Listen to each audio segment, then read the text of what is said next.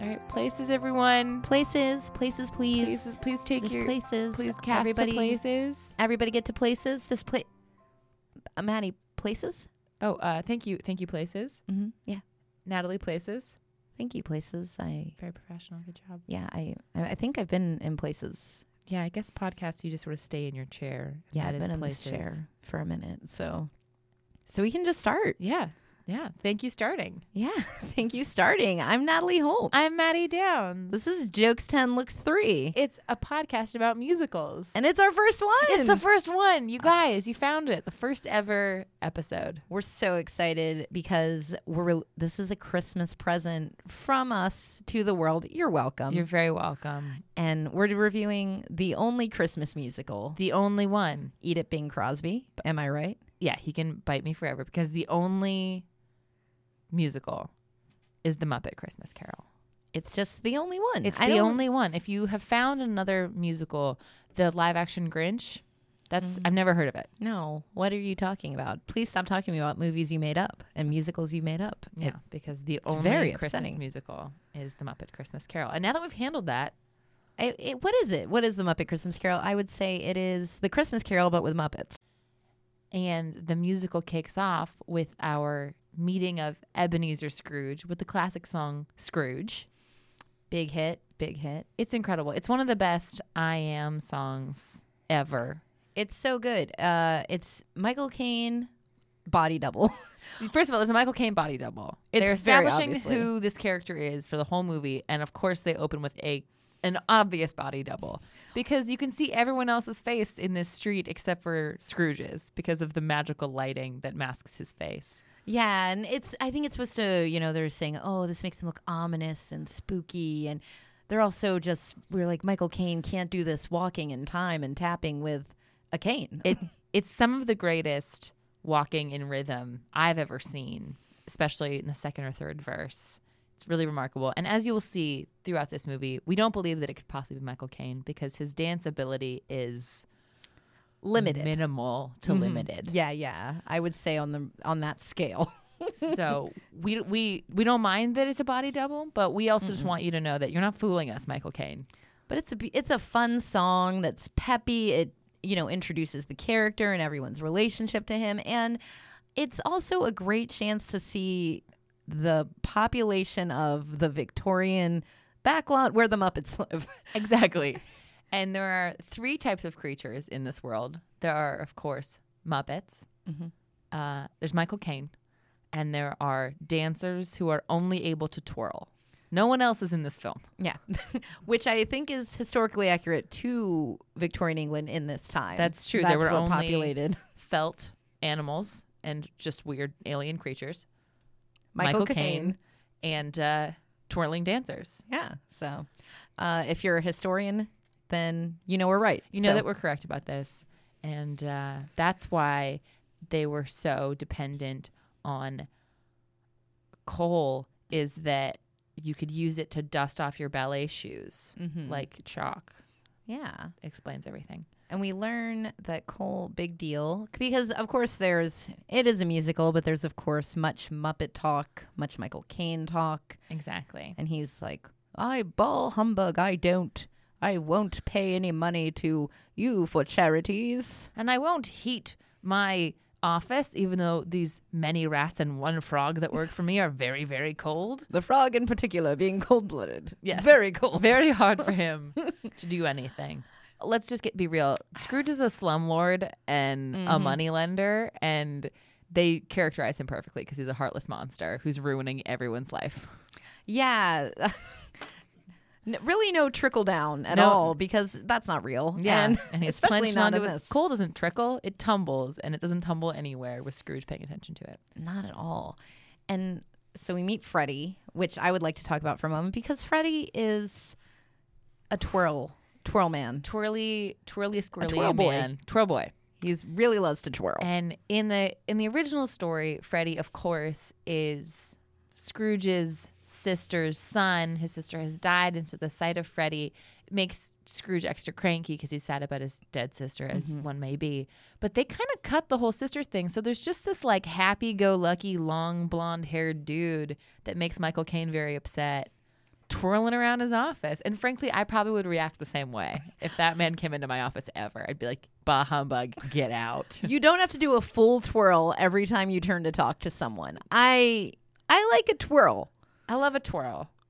But Freddie. But and this actor who plays Freddie, who shall remain nameless because we're not going to look his name up. We're not going to do it. He talks to his Uncle Scrooge, and then he turns to leave with a full beautiful twirl, scarf and coat a-flying. Kermit, who's maybe 4 inches to his right, talks to him, and he twirls the other way. His scarf and his coat are at it again, and then he twirls back to his uncle, and then he twirls to leave. And then he just twirls like 2 extra. He twirls literally 6 times in about 4 seconds. Mm-hmm. Mm-hmm. And this is what happens when you become a musical theater actor before you become an on-camera actor. That's all you got. You got the one trick. Right. You can't cry on command, but I can twirl. Oh, he can twirl. And So, twirl away. Twirl he did into our hearts. And then we twirl into the next song, One More Sleep Till Christmas, led by Bob Cratchit, Kermit the Frog. Yeah, and this song, honestly, kind of a snooze. It's just like we know that it's almost Christmas time. You just told us. This is a Christmas movie, so there are 4 or 5 songs about Christmas, maybe. Like, there's this a is few. this is the one too many songs about Christmas should be the title of this song. Yeah, and there's good visuals in this. The rats launching themselves at windows. Right. They're closing down the shop. And so, of course, Bob Cratchit works with a bunch of rats who can't reach the blinds. And I guess every single night they fling themselves against the windows. They're really bad at it, is what I'm saying. And Probably too many hits to the window, you know? Yeah, that's true. Depth perception's out, retina's knocked out. Just can't. No health insurance because, again, Scrooge. Scrooge is a classic modern-day employer. Bob Cratchit, part of the system. Yeah, middle manager. The guy we're supposed to identify with the most is still kind of part of the system.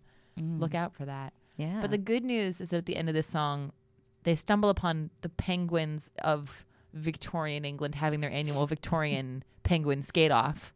And Kermit, turns out, can shred on the ice.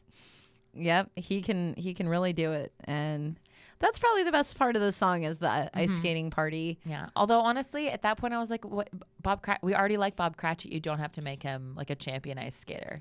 Yeah, Dickens really I suppose the screenwriters and just the story of A Christmas Carol, they really go out of the way to like show you how good the Cratchit family is. Yeah. Which we will hit on more later. That's true, when but we meet them, but Yeah. But yeah, It just gets a little annoying. They're just that family that you're like, yeah, of course the Cratchits all have like made from scratch birthday cakes. Like, oh, of course they do. like what's the dark secret? Right, exactly. Like, What's going on in that hovel? He goes home, lights up them lamps. and he sits in front of the fire alone. Oh yeah, Scrooge does the Victorian equivalent of like eating a TV dinner in front of the TV. Yeah. Like just alone. It's Huddles kind of up the glow of the fire on his face, just like the glow of Family Feud on all of our faces when we eat alone in front of the TV. yeah. And you almost feel bad for him, but he's just such a butthead that you don't. Yeah. Never feel bad for someone with more money than you. That's true. my rule. Yeah. Buy my sympathy. Yeah. My You want me to sympathy feel costs bad for you? $200 Pay a me. week. Dang it. So but we see Scrooge going to bed alone, of course. And then he's awoken by something quite spooky. The spookiest And thing we've seen yet, anyway. which is Marley and Marley. The greatest song of all of Christmas time. This one's a banger. It's such a banger, you guys. So it's Stettler and Waldorf. Stetlin. Statler. Yeah. Settler and Wayne Dune. Mm-hmm. It's not. It's Stettler. Jacob and Robert Marley. They're Jacob and Robert Marley, who, of course, they took the one character of Marley and split him into 2 old dead Marleys who roast each other, even though they're already in hell. Like, the roasting is happening by the flames of hell, and they're like, no, we got a good one. I got a sick burn to throw on hellfire. And they kind of do. You really, if you're suffering for all eternity, you got to make your own fun. Yeah, gallows humor, I guess. So Marley and Marley show up and have the chains are the percussion for the song, and they kind of have this cool like walking in motion thing, like Frankie Valli in the Four Seasons when they sing "Walk Like a Man." Very cool, spooky ghost noises. very spooky ghost noises. And it's a great song. Scrooge says the classic line, think there's more of gravy than of grave about you. Because he's like, I have undigested food, so naturally I'm hallucinating dead friends of mine visiting me from hell, which really begs the question, how bad did food get in the Victorian era? Oh, yeah. Just like one bad pickle and you like talk to your dead parents for an hour? Like that seems like you pickled it wrong. Yeah. And also, where can I get those pickles? Hey. We're just saying food safety laws just prohibit us all from becoming better people, because had he not hallucinated, yeah. I mean, I guess it could have just if that had been pasteurized food. It's been a boring movie.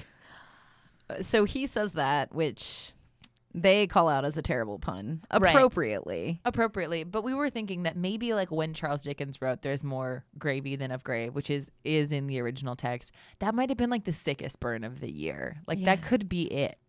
Do you think people said it to each other? I hope so. I hope it was like that's what she said of gravy dinner parties in the Victorian era. More of gravy than of grave about this one. And you like laugh, and then you go to the bathroom and you're like, I know there is more of gravy. Maybe it's a way of like fat shaming people. Maybe it's a way of gravy shaming people. You take too much gravy. I'll put gravy on anything. I put gravy on carrots shamelessly. You cannot gravy shame her. Yeah, I cannot be gravy shamed. She will not allow it. And so it's a great song.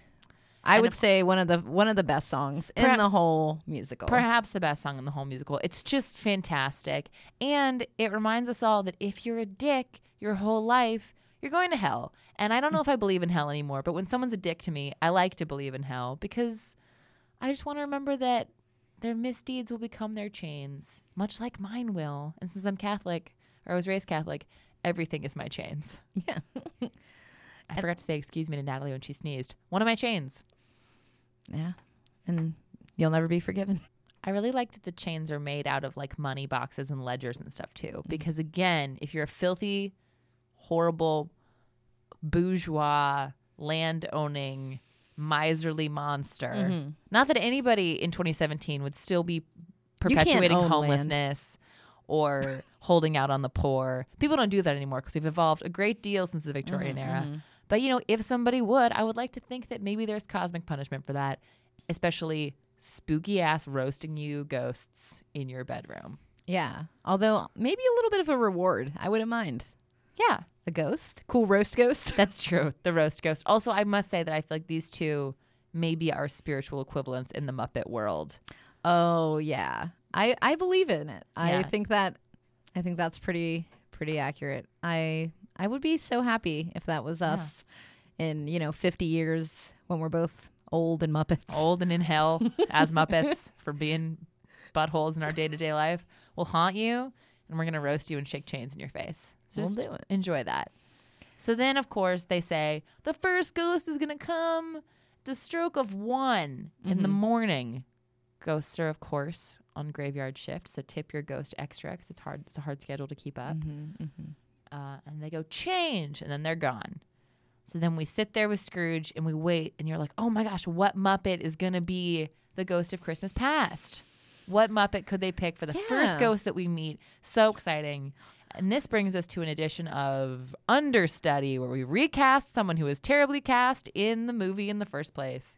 And in this case, the somebody is a computer-generated floating baby. Glowing baby doll. Not a Muppet. No felt anywhere. Tiny, creepy little baby doll. We don't need her. We don't need her. She doesn't need to be here. She's not a real Muppet. She doesn't even go here to borrow from. Get out of here, baby. Get out, baby. Go away. So Crawl into the Victorian England. Yeah. Float back into whatever weird ginger glowing angel factory you came from. She also has red hair, which comes up later because another ghost also has red hair, and it seems like a bias at this point. So who is better? Who should we recast?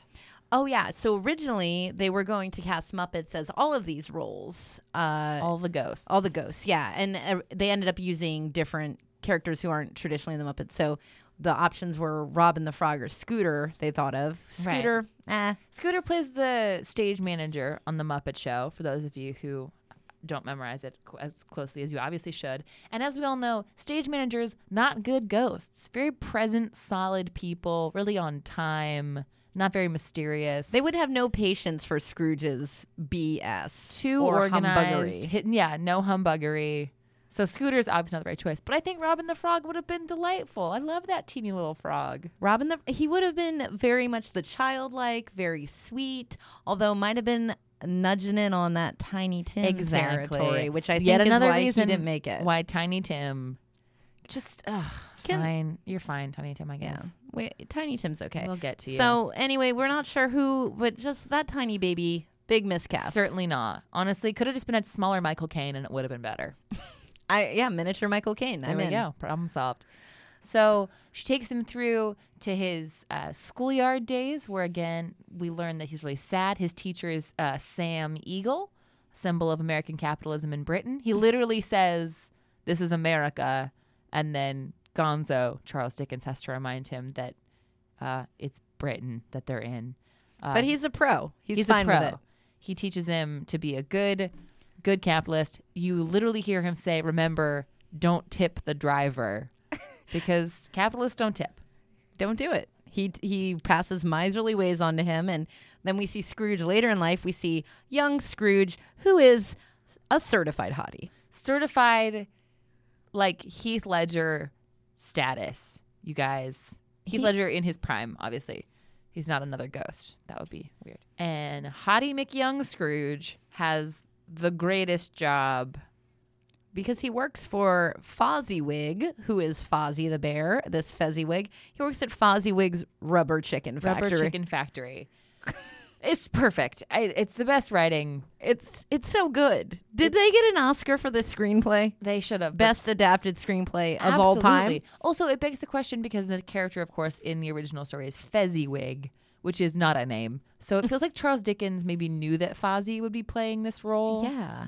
In the future Christmas Carol. And of course he's brilliant and wonderful, and he throws a nuts Christmas party every year. Mm-hmm. And Scrooge has to come in and be like, "I think this party's too expensive." Like your roommate who's like, "Our neighbors are gonna like call the cops," and you got to be like, "Shut up and go meet some hot people that you want to bang. Stop trying to ruin my party." And Fozzie does that for Scrooge. He introduces him to a hot young lady that he wants to bang. She's got a bonnet. She's got curly bangs and curly sideburns. The Victorian bikini, as far as I'm concerned. And her name is, of course, Belle, because she's a beautiful woman in a 90s movie. And they're all named Belle because Belle means pretty. Yeah. And in the 90s, that's the best we could hope for in terms of characterization. We didn't have a lot of options in the 90s. I don't know if you remember this, Maddie, but the internet wasn't around. You just had baby name books. How are we to know that women were more complex than that without Tumblr, which I think taught us all. Oh, it taught us a lot about overthrowing the patriarchy. And so they meet, and then we go forward a little more to a few Christmases later when Belle is like, "Hey, Scrooge, what's happening? You gonna lock this down or what?" We've been engaged forever. Every time I say, "Let's put a deposit on a place," you insist on buying a new Xbox game. Maybe I'm making this too personal. He just won't commit. Yeah, he won't commit. He doesn't think he has enough money. He's focused on business. And so then comes a song that we discovered was actually cut from the theatrical release. Natalie and I grew up on the VHS versions of this wonderful story, which thankfully was not edited by people with their heads up their asses, because they cut "When Love Is Gone," which is, of course, the classic breakup song where Belle explains that their love is gone, and you see Michael Caine start to cry. It's the first time we hear Scrooge sing, as if he remembers hearing her break up with him all those years ago. Yeah. The words stuck with him, and he really internalized it and didn't think, what did I do to cause this? He just thought, this is a thing that hurt, and I'm going to be sad about it forever, because that's the type of guy Scrooge is. Yeah, he's the kind that a woman doesn't say "bless you" when he sneezes, and then he takes it out on the next woman he dates for 3 years. He just seems like a rough go. Yeah. And this song, it's a nice song. It's beautiful. Pretty. And I remember watching this song when I was 7 years old and weeping in my television room. Not that wasn't a common occurrence, but they cut it because they thought that kids wouldn't be into it. These two kids were into it. So deeply into it. I was very much. It's a pretty song. It's a nice song. It's about love. Do you think kids don't think about love? We do. Yeah, we do. obsessively, some of us. And there's a beautiful line that I think everyone should use for their breakups, which is, I wish you well, but I must leave you now alone. Classy. I wish you well. You got to go. It's important to be alone sometimes. Yeah. And they cut it. Not only did they cut it, but then they reprise it later in the movie. Which deprives it of the irony of the reprisal later, as you'll see, because when they reprise it, it's switched around. He's found out how to love. This song's about how he can't love. The other song's about you find love, Finding you can love. do it. And so it's just it was kind of just a bonehead move the whole time. I will say Brian Henson objected to them cutting the song. Right. So shout out to Brian Henson. Someone is steering the ship, thankfully. But again, studio executives ruin all the good Muppet movies. I do. Evil suits. And that's the end of that tiny glowing baby, thankfully. Yeah. Going baby, she drops him off. But luckily, the ghost of Christmas Present shows up. Ho, ho, hoing all the way. He is not Santa. I want to make this clear. He looks just like Santa, but he has red hair. But it's not Santa. No. And he's giant. He changes shape and size. He's very cheerful. Super cheerful. In the original plan for this movie, it was going to be Miss Piggy cast as the ghost of Christmas Present. I feel like we upgraded with this jolly fellow. I do think so. But if you know Miss Piggy, you know that she's not exactly the type of person who will gently remind you of like the thing. Like Scrooge is a fragile male. He needs like a tender male. Another man to go in and help him out, which is another reminder, men, that if you know someone who's messed up, don't wait for a woman to get in there. You go in. You be the jolly fellow to teach him how to feel things, and that it's okay to cry, and that wherever you find love, it feels like Christmas, which is the song It Feels Like Christmas, which is his big old song, where we learn a few things. It truly proves our theory that there are only Muppets, Michael Caine, and twirling dancers, because for a second you see these people milling around the town square and you're like, there are actors in this movie, and then they all lock eyes, smile like they've just hit a bong, and spin like they've got stuff to dry. They just spin around a fountain, and that's all their choreography. Choreography, very spin-based. Very spin-based in this film. Very twirly. Feels Like Christmas. It's a fun song. It's lovely. It's very nice. I think if you are a person who feels sentimental about Christmas, this especially strikes a chord. Yeah, I cried. Yeah, it's a sweet song. It's nostalgic. It's one of those very nostalgic. Yeah, it's that type of Christmas song. And in that regard, I would say probably the best Christmas song in the movie. Absolutely. Also, they kick a verse over to the mouse family that lives in the wall, and they are so cute that I cry just at the sight of them and the sound of their voices. And I really appreciate that they gave the mice a chance to speak for themselves. It's so precious that it makes me want to die. It's truly wonderful. We also learn, as we mentioned before with the Michael Caine body double, that there's no way that Michael Caine's acting abilities and dancing abilities are the same level of abilities. Fine actor. Amazing actor. Pretty good singer. And I don't know if he knows his body is there below his neck. I don't think so. And maybe that's the lesson, is that like unhappy people, they're not that connected. And so maybe he'd never danced before, but boy, had he never danced before. Michael Caine does this arm dancing that I would describe as when like you're dancing with your dad, or he's kind of trying to like just throwing you like a little bone, like I'm gonna dance a little, like I'm kind of groovy or something. It's very. It's like if you had that long stick with the milk buckets on your shoulder, you could still totally accomplish this dance. It's the same. Yeah. It's a shoulder motion. Just, you'll see. The ghost of Christmas Present shows him how to do it. Imagine your shoulder blades are seesaws. Right. You just kind of rock back and forth. It's kind of just like being a man about town or a lumberjack. Yeah. You can do it right now. Crook your elbows 90 degrees, then lift your arms up to your shoulders, right? And then just back and forth. Yeah. Back and forth. And now you're doing it. You're doing the Michael Caine arm Now you're dance. feeling Christmas. You are. And it feels like Christmas, doesn't it? When you're doing that. Does. Now, apologize to the people around you. It's just a really touching moment where we see that even oppressive old white British men can get their groove on they can have a little bit of a groove. And it turns out there's like a inverse relationship. The more oppressive and white you are, the worse of a dancer you clearly are. Oh, yeah, yeah. Which I think we've seen throughout history. Mm-hmm. So we continue on, and in the Christmas Present, we really learn a lot about the Cratchit family. So the Ghost of Christmas Present takes Scrooge to the Cratchits' home, and we see, Kermit walking in as he is Bob Cratchit with his little Tiny Tim Frog Boy on his shoulders. Tiny Tim Frog Boy. And we see them walking up, singing their little Christmas scat, which is a weird father-son activity, but TV hadn't been invented yet, so sure.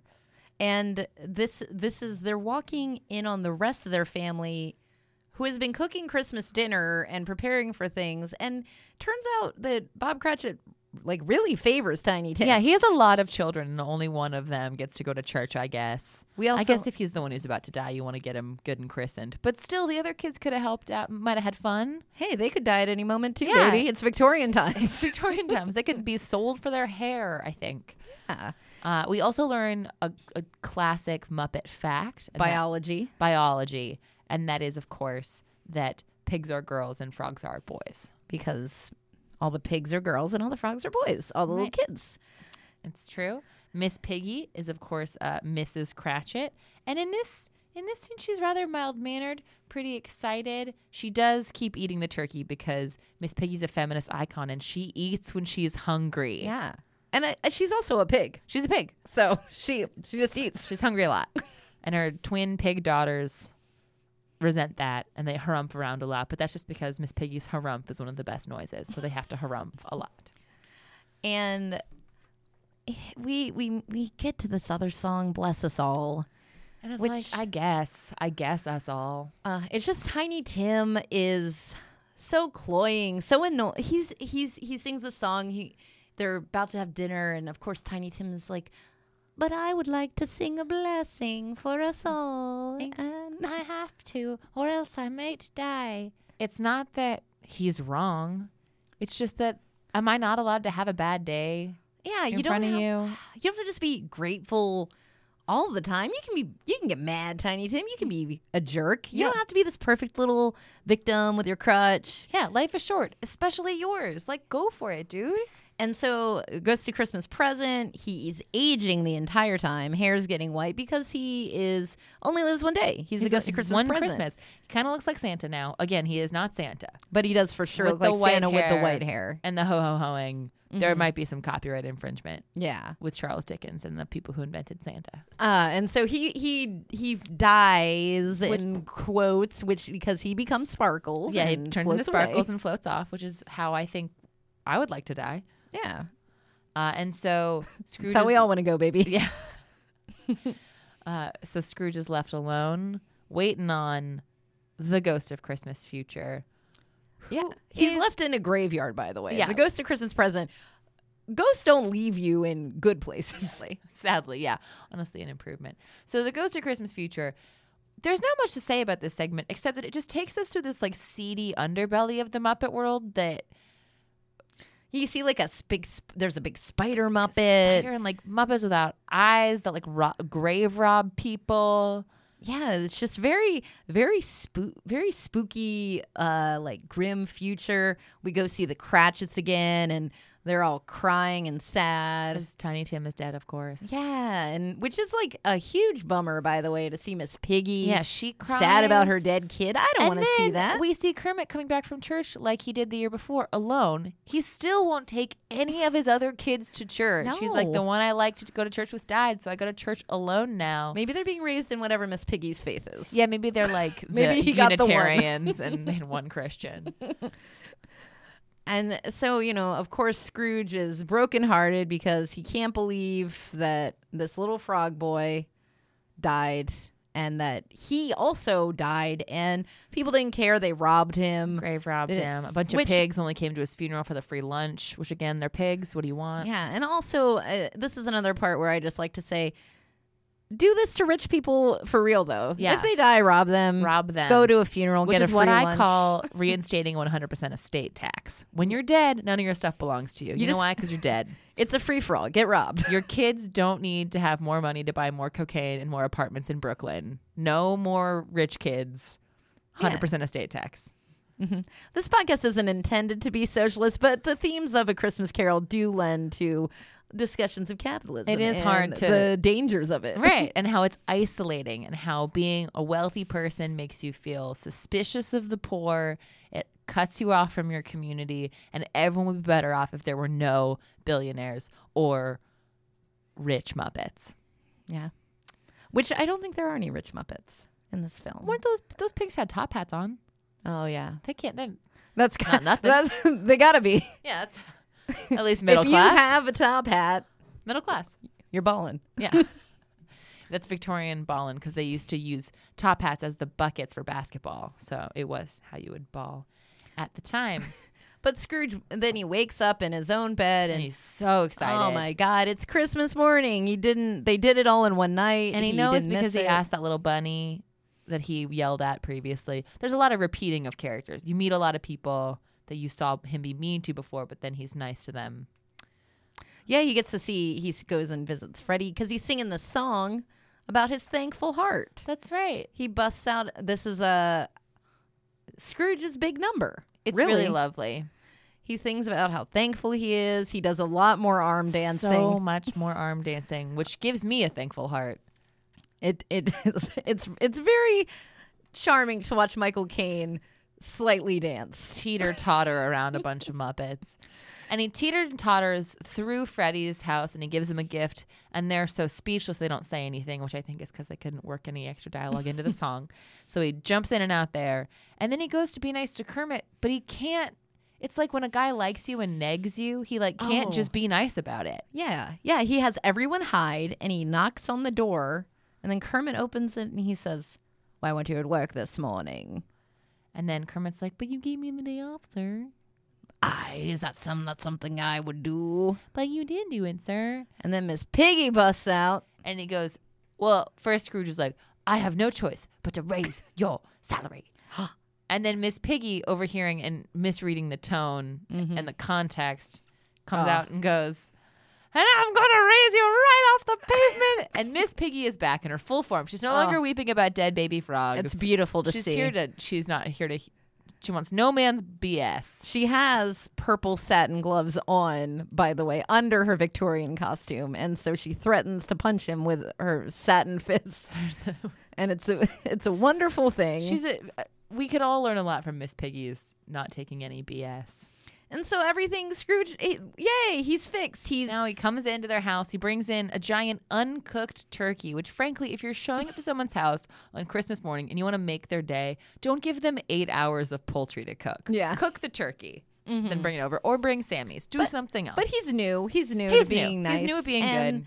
You know, now Scrooge has learned that he can make people like him with his money, which is a different form of power that he exploits for the rest of his life. That's true. But making him nice, though. Yeah, but I mean, if you're going to be rich, at least we all know that you're rich. Don't be like, "I can't give you anything." It's like, we know you can. Just buy us all big turkeys. Oh, rolling in them big turkeys. Elon Musk bought me a big turkey, I would reconsider my No More Billionaires platform. I really like turkey.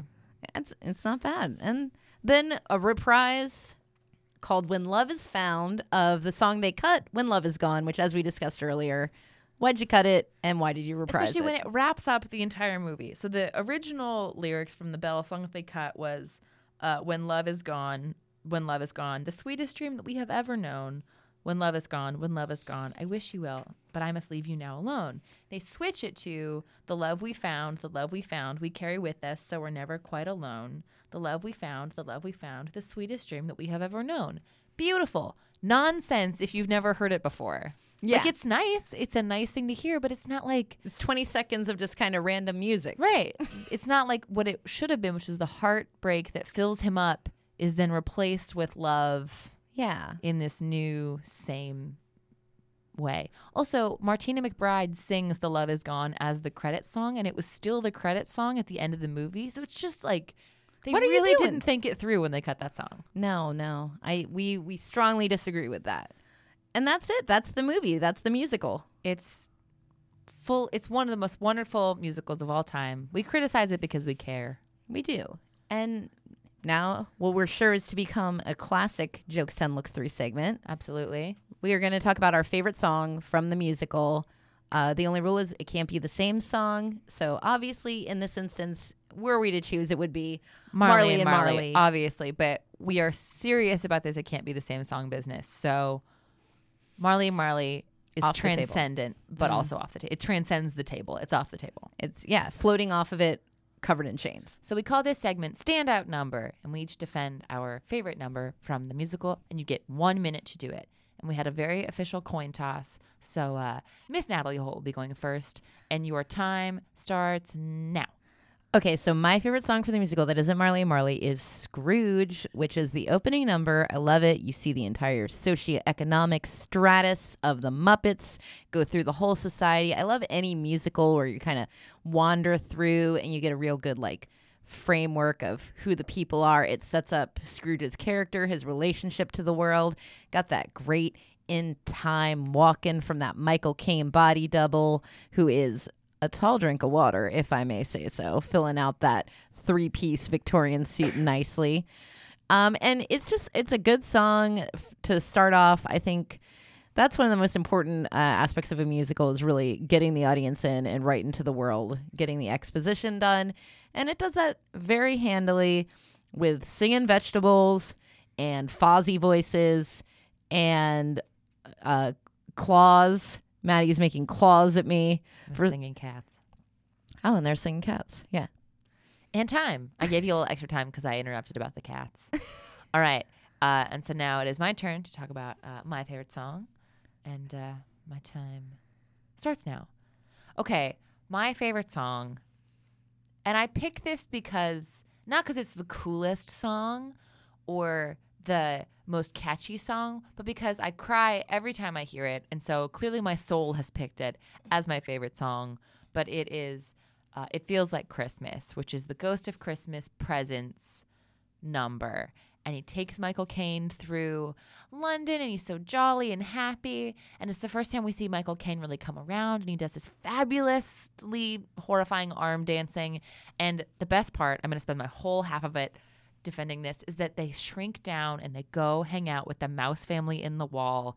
And they are so cute and so thankful for their little mittens. And they're eating a little piece of cheese together, and the littlest mouse bounces. And they're so cute that I just start crying all over again.